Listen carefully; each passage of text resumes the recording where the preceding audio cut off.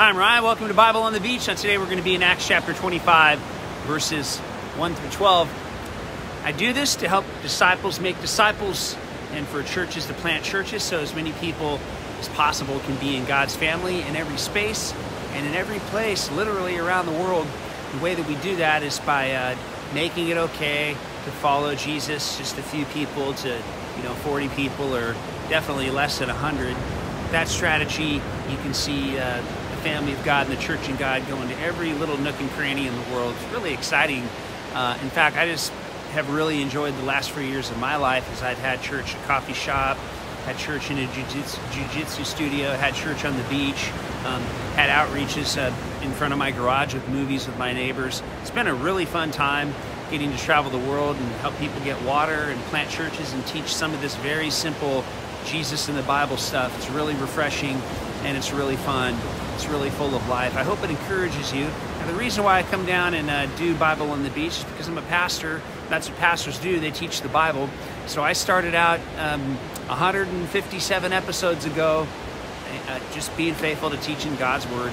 That's why I do this. So today we're going to be in Acts chapter 25, verses 1 through 12. It says, 3 days after Festus assumed his duties in Caesarea, he made the journey to Jerusalem. Religious authorities and prominent leaders among the Jews brought formal charges against Paul before Festus. They came asking him for a favor that he would transfer Paul from Caesarea to Jerusalem, all the while plotting to ambush and kill Paul along the way. Now, they wanted to switch the location of Paul's trial for two reasons. One, they would find a more favorable jury in Jerusalem, which was the center of Judaism. And also, not only would they find a more favorable jury producing the outcome that they wanted, but the other thing was that they didn't even want him to get to the trial. They wanted to take his life along the way. So there was literally a conspiracy, not a fabricated, marketed conspiracy, but an actual one. And they were trying to end Paul's life. We're going to find out exactly why. Now, verse 4, Festus responded to the request by informing them that he planned to return to Caesarea shortly. He said to them, "Your leaders can come with me to Caesarea. If this man has broken any laws, you can bring charges against him there." Now, after Festus had stayed in Jerusalem no more than 8 to 10 days, he left for Caesarea.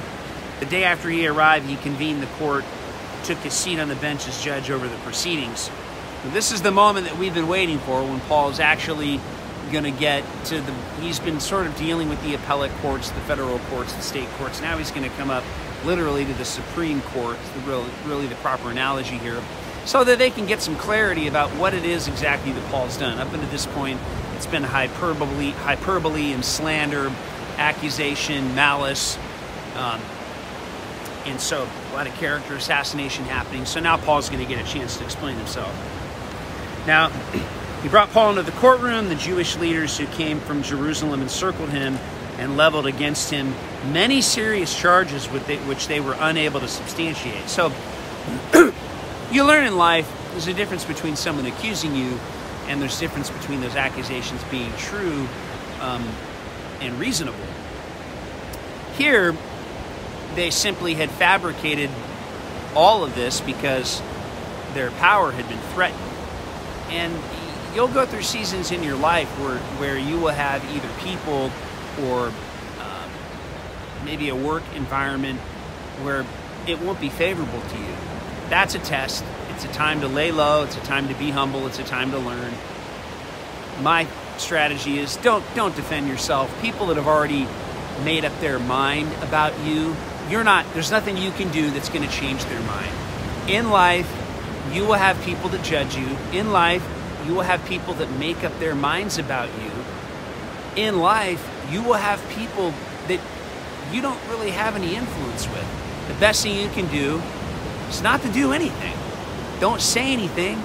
Don't try to get people on your side or get people to like you. Just quietly be humble, quietly serve God until he opens up the next door for you to walk through. This seems to be a lost art these days. Everyone's consumed with being right, defending themselves. It's really counterproductive, especially for the kingdom of God, for the real servants of Jesus. We're not called to build our platform. We're called to love and serve others. And so it's a reminder that we need to do that. So the next part here, Festus wanted to curry favor. Says, in his defense, Paul said by the Holy Spirit, I've done nothing wrong. I've committed no offense against Jewish law or against the temple or against Caesar. So what he's explaining here is that not only had he not done anything against their teachings, he hadn't even done anything wrong against their culture. And what this really boils down to was a loss of power for the political and the religious leaders at that time. And if you want to see people get upset, threaten the power of political and religious leaders, and you'll find out just how much they're on your side. People are usually on your side up until the point when people listen to you more than they listen to them, which ironically says more about them than it does about you.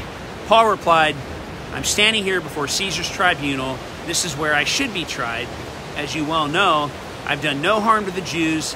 If I've committed a crime worthy of death, I won't seek to escape the death penalty.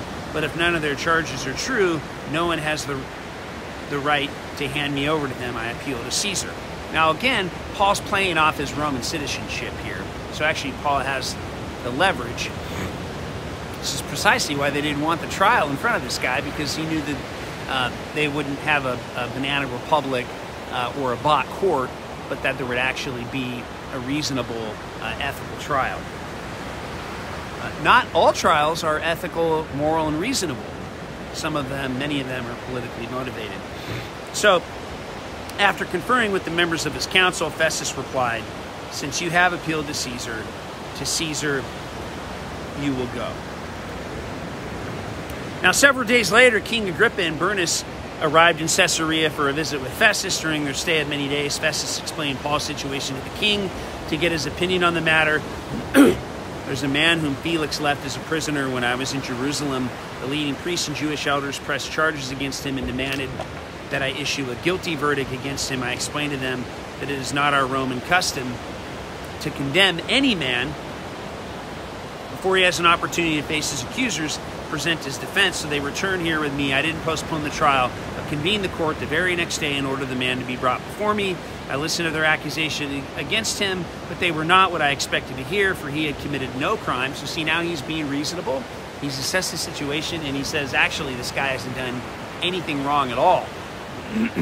Rather, their issues centered around disagreements with him over their religion, exactly, and about a dead man named Jesus who Paul claimed was alive. Because I was perplexed about how to proceed, I asked him if he would be willing to go to Jerusalem to stand trial on these charges. When Paul appealed his case to the emperor for a decision, I ordered him to be held in custody until I could send him to Caesar. King Agrippa said to Festus, I would like to listen to this man myself. Tomorrow, he replied, you will have that opportunity. So what we find here is that all of this conflict, all of this difficulty did work in Paul's favor. Not all conflict and not all difficulty in our life is bad. Some of it's blessed. You just have to wade through it, and that's the rubbing point. We don't like to wade through the conflict and the difficulty we have. We want to avoid it because we tend to be drawn to comfort. We tend to be drawn to what's easy. We tend to be drawn to the easy path for life and situations. But really, we need to learn to embrace hardship and embrace difficulty, because those are the tools that God uses to form us in life. So man, thanks so much for listening today. I hope you're blessed by this.